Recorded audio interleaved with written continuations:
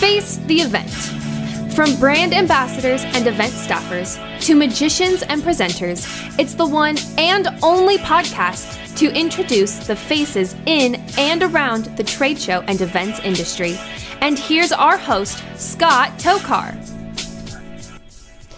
Hello and welcome to Face the Event. My name is Scott Tokar. I am your host, and if you're in the world of brand ambassadors, trade show staffers, crowd gatherers, if you represent a brand as a gig, well, then this is the podcast for you.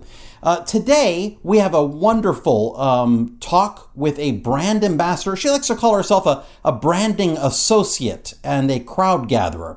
We're going to be talking with Sarah Koneski in just a few minutes. But before we do that, we always start off our podcast with a question. And today's question is, how do you take care of your aching feet after a brand activation or a hard day on the trade show floor? Let's find out. What do you do about your aching feet? As far as aching feet after the activation, I think everyone has different tips and tricks. I like to, just have an opportunity during breaks during the show to kick my shoes off and let my feet kind of not breathe, sort of like get the circulation back into them. But my feet will still hurt after the show, so I will soak and rub them I will soak them in Epsom salt and then rub them with a great thick lotion and put heavy socks over them while I sleep. And that feels so good. When my feet hurt after the show, the first thing I do is go get a glass of wine, preferably a Malbec. You know what? I love just going back to my hotel room and soaking my feet in a nice hot bath. What I do is I put extra sole pads inside, so during the show they don't hurt as much. Well, the best answer to that is try to get off of them. And that sometimes means saying no to your friends, saying, hey, let's go out and do such and such tonight after the show. No, I'm going to go back to my room and put my feet up. Sometimes you just have to make that sacrifice. I'm sure a nice bath is good. Jacuzzi if you got one. Epsom salts perhaps. I'm not really a bath person. I never take them at home. But after a day on a trade show floor, just soaking in a nice hot bath is just the best thing ever. Don't be out the entire rest of the night when you have to do another 10-hour day the next day. My feet hurt after the show, and that is when I know I have done a phenomenal job for the day. We want to thank Philip Victor, Shannon Dade, Rick Gerber, Sasha Love Higgins, and Larry Wyatt for their insight on how to take care of your aching feet. So, as you may or may not be aware, if you've been a long-time listener to this podcast, I'm a trade show magician. That means that I work on a trade show floor.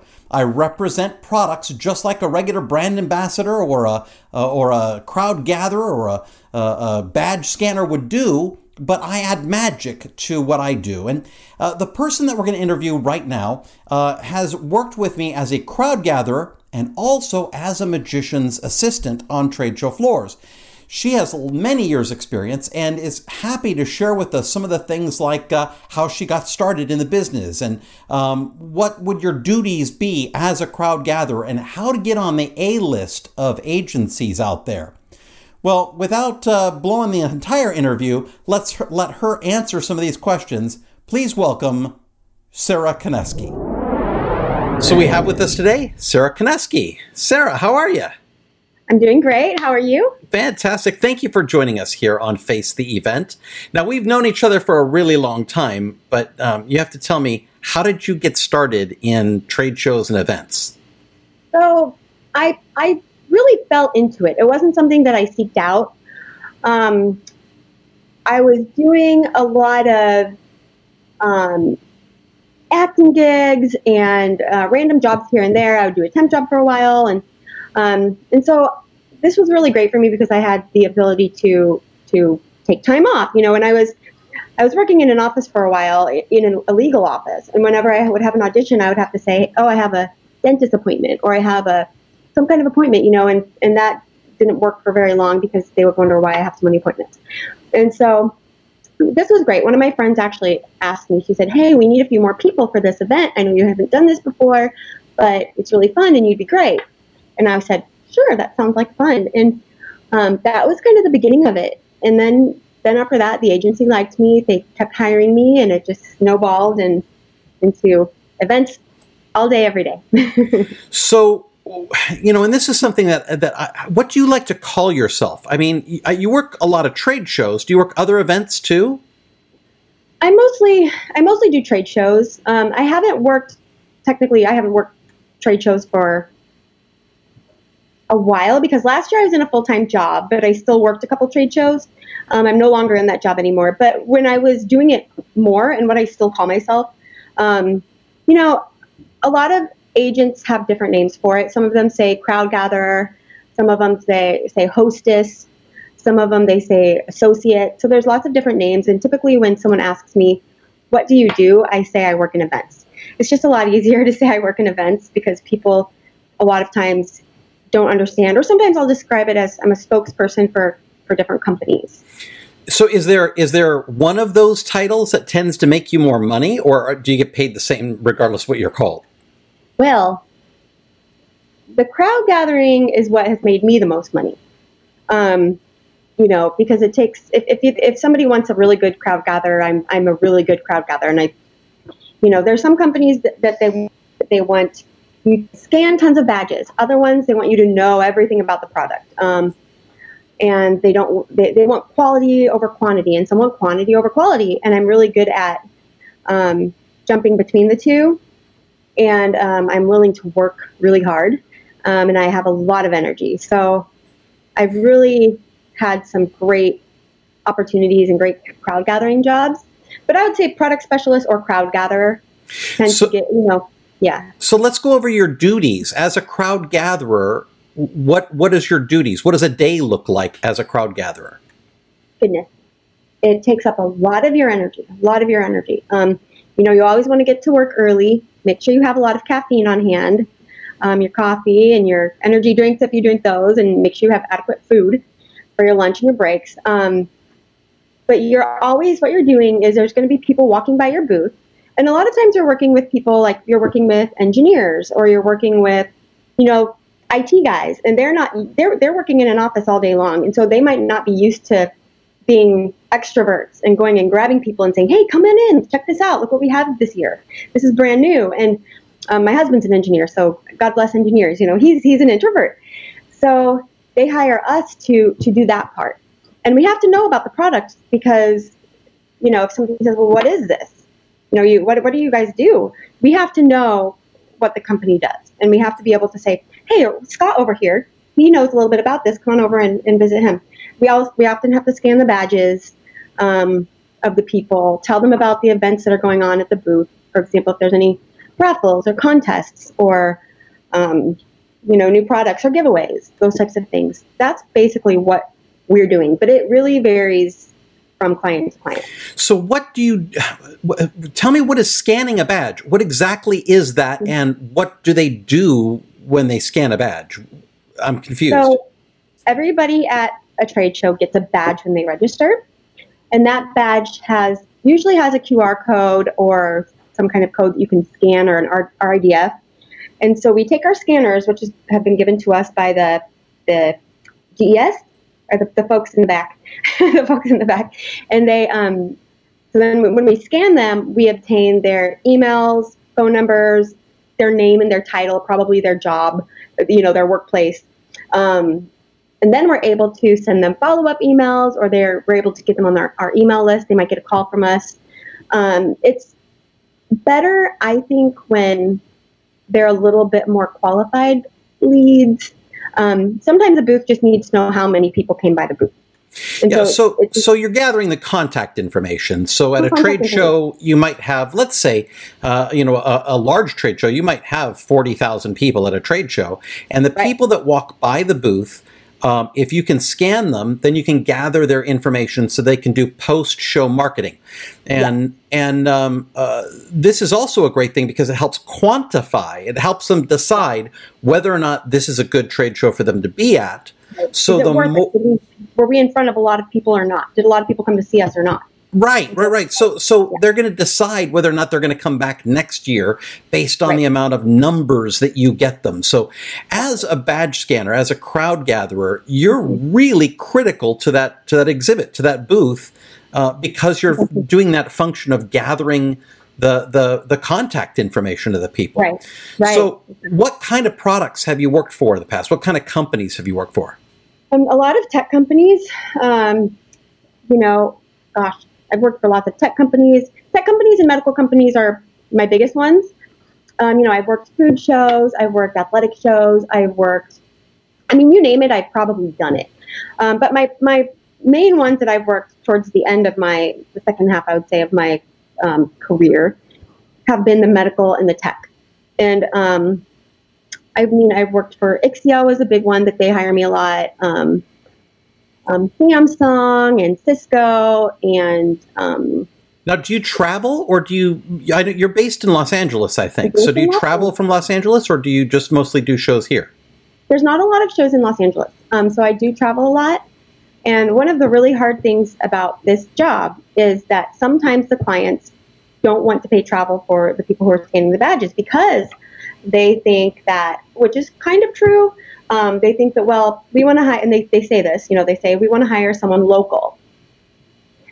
But if you really, and so sometimes you agree to it. Like in the beginning, I would agree to that because I was just getting my foot in the door. And so I would, and they're good pay rates. They were good day rates for your pay. So, but you really had to be cheap on the travel. So you had to get up there inexpensively, stay up there inexpensively. So if you had a friend or a family member, or crash with them, and maybe buy them dinner or something like that. But so that was how it was at first. And I have hundreds of stories about all the crazy travel and 4 girls in a hotel room. And a lot of times, other crowd gatherers, other badge scanners, other event staffers will share a hotel room, because you kind of know each other from maybe Facebook groups or just working, and you kind of know people, and you say, hey, are you working this one?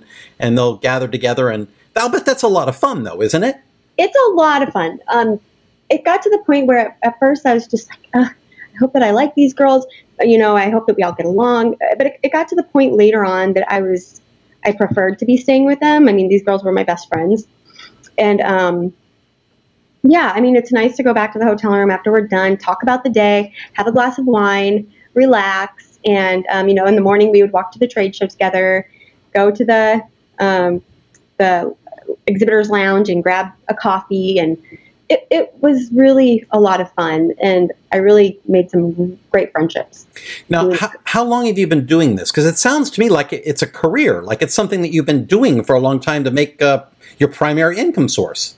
Right. It was my primary income. And now, so I'm not sure if you know this, I'm going to be starting as on the other side and booking people that's what I was going to start when COVID happened.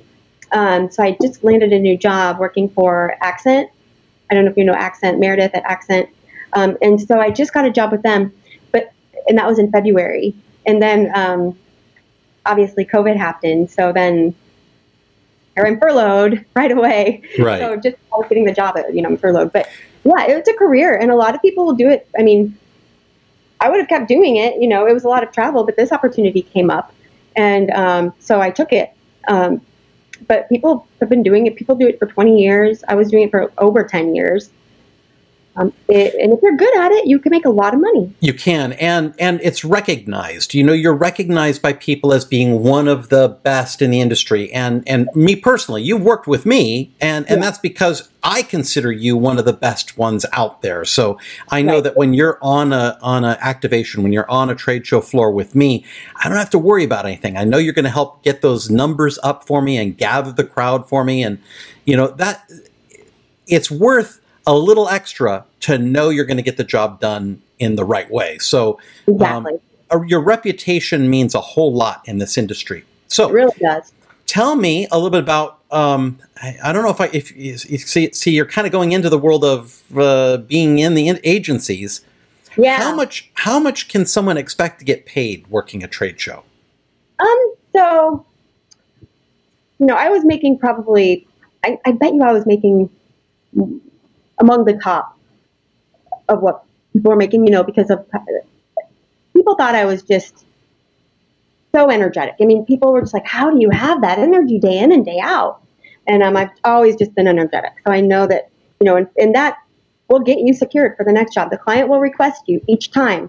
And then you'll say, then after a while you'll say, I need to have travel paid for and everything. I'm not going to share a hotel room this time. And then they'll say, okay, fine. So then you're just, one of the crew after that.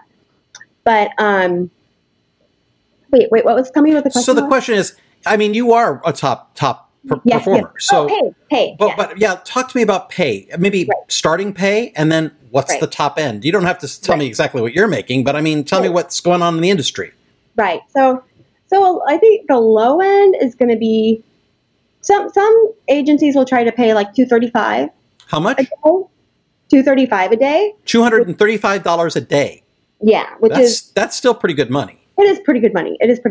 But it typically, I don't think, goes lower than that. I guess a while back, I remember one agency was paying $225. But then, $250 is kind of your general standard. But a lot of people that, have been doing it for a long time kind of expect $300 or $350. A lot of my clients were paying, $450 plus travel. And so plus travel. So there's no out of pocket then. So you can actually go to Vegas or to Chicago or Orlando or those. There are certain cities that are really the kingpins of this trade show world. So if you're already in Vegas, Orlando, Chicago, New Orleans, maybe Denver a little bit, San Francisco a little bit, those seem to be the big players. Yeah. So how do I get a job like this? I mean, how do I get to the agencies and things like that? You have to make a profile. For a lot of them, you have to make a profile. For agencies that mostly book, the crowd gather, lots of crowd gatherers. If you're booking lots and lots of crowd gatherers and that's your thing, you need to make a profile on their website. They have a database and you make a profile. Otherwise, it's just good to have a resume, photos, maybe some video of you doing some MC work or working at a trade show. Maybe you're scanning badges and greeting people. That's always good to have. A lot of my jobs have been through connections that I've made, primarily. So to get started, maybe go to some of these agencies and make a profile on there. Make sure you have some photographs, I'm assuming. Yep. And fill out your resume. Yes. And then accept at the beginning some of the less expensive jobs, and then work your way up. Because you network, you get to be known in the industry, and then you can ask for some of the better gigs. Exactly. And I think that's how I've met almost everybody that I've worked with. It's just mostly through connections. I mean, I have a friend and they'll say, this Sarah might be available. She's really good, or, so that typically happens. And then once you work, but you don't want to just work for that company and then not work for them again. You want them to see how valuable you are, and you want them to request you back year after year. And then it's really great when you have 3 or 4 different companies that want you for the same show. Right. So how do you begin getting more companies then? I mean, is it because that one agency, or do you do multiple agencies? You do multiple agencies. So, I was working with you. I was working with, Anders at Info Painters, and Ken at Magnet, and Event Pros, and Accent, and Promote Live. I UDBen a little bit. I was working with so many different agencies. And after a while, you start to get those regular clients. So you work all these different shows, and then the client will just say, "Hey, I want her back again. We need her back." And so it's nice when an agency will book you really far in advance, and then you just know you have the gig. But that's another thing, is juggling schedules, because sometimes shows do overlap. So if you have a show that you always work and another show that you always work, and the dates happen to overlap, that can be really hard, because you have to pick this client that you're always loyal to, an agency, and this client and agency that you're always loyal to. And that's really hard. Yeah, not every trade show repeats the exact same dates every year. No, Some of these trade shows move venue to venue. So they could be in Vegas this week, or this year, and then next year be in Orlando. And if they want you back, then they're going to have to pay to have you travel. Now, Tell me a little bit about a war of just who's going to pay more. Oh, yeah, you should. And you should know which agencies pay more, too. Right, exactly. So that leads me to this question. How do I know that I'm working for a good agency? Tell me what's the flags? What are the indicators that you're with a good agency? So I like it when I am working for an agency that actually knows me. I like it when they know me. When they see me, they know who I am. We've talked in person. They've come to the trade shows. They know what I look like, and they actually care. There's a few agencies that I've worked for on and off, and they wouldn't know me if they saw me, because I'm just a name that they booked for a slot. So the ones that I work with the most know a lot about me. They're my friends, and I become friends with them over time. So those are the ones that I think are the greatest. And I also think that it's good to have a little bit of transparency as to, you don't want to feel like you're getting cheated, but you also know that the agents have to make money too. That's what keeps their lights on. And, I think a lot of associates don't realize how much work it actually is for agents to do the booking and do the numbers. And a lot of times they'll do all of this work. And if somebody cancels, that looks really bad. And so there's just a lot of things that associates don't know. And a lot of times, associates have other aspirations. Associates are crowd gatherers. A lot of times they're in the Screen Actors Guild and they might get an audition, or this happens a lot, a better gig will come up. So you might be getting, a certain rate, but then if somebody else offers something, you shouldn't go and take the other job, even if it's more money. You shouldn't. Not if you want to be in this for the long haul. Exactly. Because this is a world of networking. Yes. We all know each other, and the agents all know each other too. So if you get that reputation, we've talked about this before on the podcast. If you have the bad reputation, you're going to get the bad gigs. Exactly. So what does a bad agent look like? Well, so can I give an example? Don't name names. I won't name names. Yeah. Absolutely. So it was 2015, and I got booked for FabTech in Chicago, and they needed our sizes for our clothing. So my husband has Crohn's disease, and he had to get an operation. He had to have a colectomy, or where they take out a big portion of his intestines because it's damaged. So he told, my husband said, I was so stressed out over canceling, but I knew I had to cancel. And it was, I think, 2 weeks out. And, my husband, bless his heart, he said, I really want you to be there, not just for me, but because I know that if you weren't there, you would really regret not being there. And I don't want you to have that regret if something would happen. So I called up the agency and was telling them about it. They were so upset with me that I was going to go, and be with my husband during his surgery.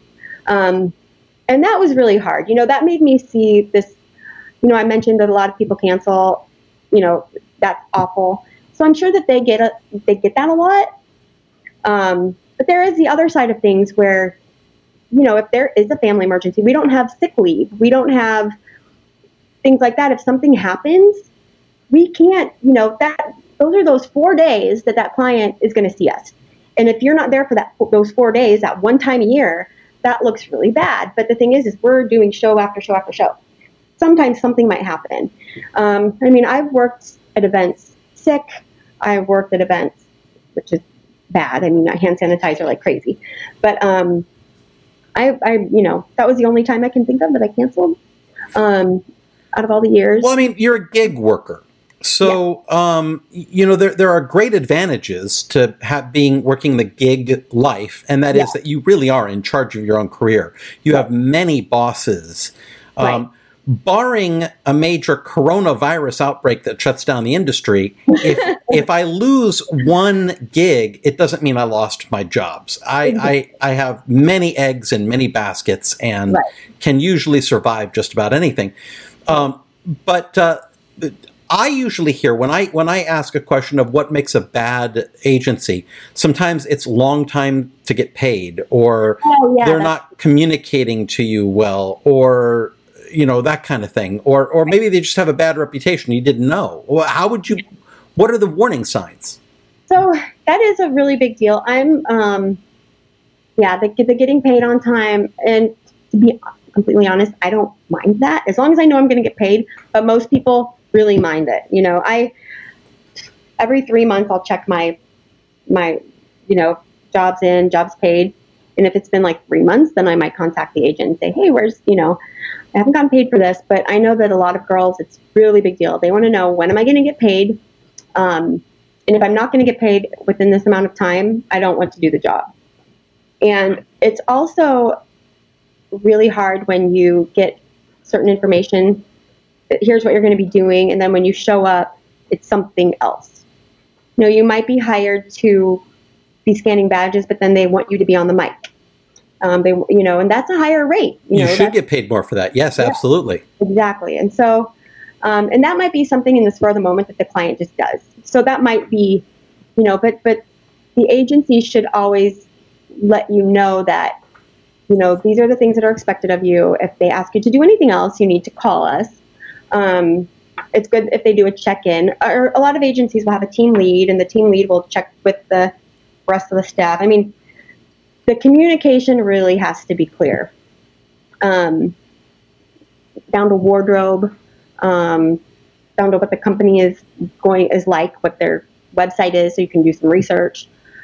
So communication is very important. So if you could look back at Sarah a long time ago, and this is when you're first getting started, and you had the knowledge that you have today with all the experience and all the things you work with, are there some pieces of advice that you'd give yourself? And maybe this would be valuable to someone that's just getting into this industry.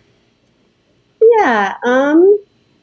I think that I would have told myself to believe in yourself a little bit more at the beginning. I was naive and I wasn't sure I could do things. It really was a great fit for me. Doing trade shows was a great fit for my personality. I think what I would tell a lot of girls, not me, because I don't think that I did this when I was young, but I think that, or when I was starting, but I think a lot of girls they feel entitled. They feel entitled even though they might not deserve it yet. There's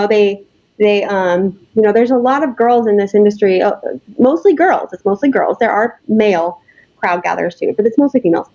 There are a lot of girls that have been doing this for so long, and they're so solid and so reliable, and they're not going to get upset over, oh, I have to take my break later. Just those little things. Those are such small things. And so I think that some advice would be to know that you're going to have to work hard and work your way up. Just like any industry. I'm sure that you, as a presenter and a magician and an illusionist, I bet you know that too. You can't just go in and expecting the world on your first gig. No, you need to be humble, and you need to be very giving, because your clients, the people that are hiring you, by the way, when I say client, you actually have two clients usually when you're doing this. You have your agency that's your own personal client that's paying you, but the people you're working for through the agency that are your clients and boss there on the trade show floor. They may not have worked with someone like you before, so you need to be a little bit assertive to help them, but you need to be kind and do extra things. So sometimes it does mean picking up the trash can and running over and emptying it, even though you're hired as a crowd gatherer, not as a janitor. Yeah. Trust me. Those things that they see you doing and being part of the team and helping really do make them want to use you again and again and again. And it's when the agency gets the feedback that they want you back, you're now on the A list. You're now going to be the one that they want to send out the most, because they want repeat customers too. Exactly. That's absolutely true. And one thing that, associates or crowd gatherers have to remember is this client, this may be the first time they've used a crowd gather, and they might have been really on the fence about it. They may have been thinking, oh, I've never done this before. Is it really worth the money? I'm not sure. And so then when they hire you, they really want to see that it makes a difference. They don't want you to come and be like, I'm not going to pick up the trash. I was hired to just do this. And, just do what you can to help. Just do what you can. Remember that the client, they're people too. They are probably working from morning until late at night every day on this show. They want it to be a success. So when you go in there, help them make it a success. You want to go in there hoping that it's a success too, and doing all that you can to make it that way. So, Sarah, before we finish all of this up, do you like people to follow you on social media? Is there any way that we can contact you? I mean, you're going to be doing, once we get back to normal trade shows again, you're going to be doing probably some of the management aspects of things. Right. How do I find you? So you can contact me at my email or my Instagram or Facebook. Well, I'll tell you what, let's be safe because there's so many listeners here. If you give out your email, you're going to be spammed like you wouldn't believe. So how about your Instagram? How do I find you on Instagram? It's Sarah Konecki. So SaraKonecky. So it looks like Sarah Konecki, but it's Sarah Konecki. But just think of it like Sarah Konecki. Konecky, and that's me. And then the same as Facebook. I think it's facebook.com/Sarah Konecki. Perfect. Well, hey, Sarah, thank you so much for spending some time with us today. I'm sure that you've been a motivation to people that are thinking about a new career path. And, you know, I think that as we get out of this COVID thing, people are going to be looking for jobs. And I'll tell you what, gigging, doing short-term jobs sometimes can really mean the difference between making rent and not. And this is a great way to do it. So exactly, it's so much. And it's so much fun. Yes, as you just said, you cut out there, but you said it was so much fun, right? Yeah, so much fun. Well, hey, thanks so much for spending time with us. I can't wait to see you out there on the trade show again real soon. It was good seeing you. Thank you. We want to thank Sarah Konecki for sharing with us some of the insight that she had to the world of trade shows and brand ambassadoring. Boy, I can't wait to get back out there on the trade show floor once this coronavirus thing is over. We always like to end each one of our podcasts with a way to make you smile, and that's what we call a face palm. A face palm is one of those embarrassing or unusual situations that you've been involved in or you've seen happen around you while out on an activation. And today's face palm, I'm going to tell you about something that happened to me just about a year ago. Now, if you're watching on YouTube, you might see that right behind me is a Guinness World Book of Records plaque. And that came because I did the farthest teleportation of a human being from point A to point B. Our customer came to us and said, we want to be able to tie 2 tents on this very large fairgrounds together at the Farm Progress Trade Show. Now, what happened is this company had merged with another company, and they had 2 very large properties that were about 8 blocks away from each other. Anyhow, I said, no problem. Let's make my assistant vanish from one tent and instantly appear in the others. Using some technology, we can show the video of what's going on live and have an audience in both places. And hey, this might qualify for the farthest teleportation. They were sold. So we set it up and we did it successfully, as you can probably tell because of the Guinness World Book of Records. But we had only that one time to do this one trick. Here's why. Because when you're doing something for the Guinness World Book of Records, you have to have an official there. So we flew an official in from Guinness World Book of Records to join us. When he joined us, we had to do this particular stunt at 10:15 in the morning. Couldn't do it later because he had to catch a flight to go do another, Guinness World Book of Records thing. Well, we pulled this thing off. It was an absolute success, and we had so much fun. But at 10:30, literally right after we finished, the skies opened up. It's as if no one else could do anything else on that day. Literally, it was almost a tornado opened up with hail, wind, and downbursts. And since we're working in tents, we had to evacuate both of our tents. Well, having a large staff with me, it took a while for us all to meet up in one place.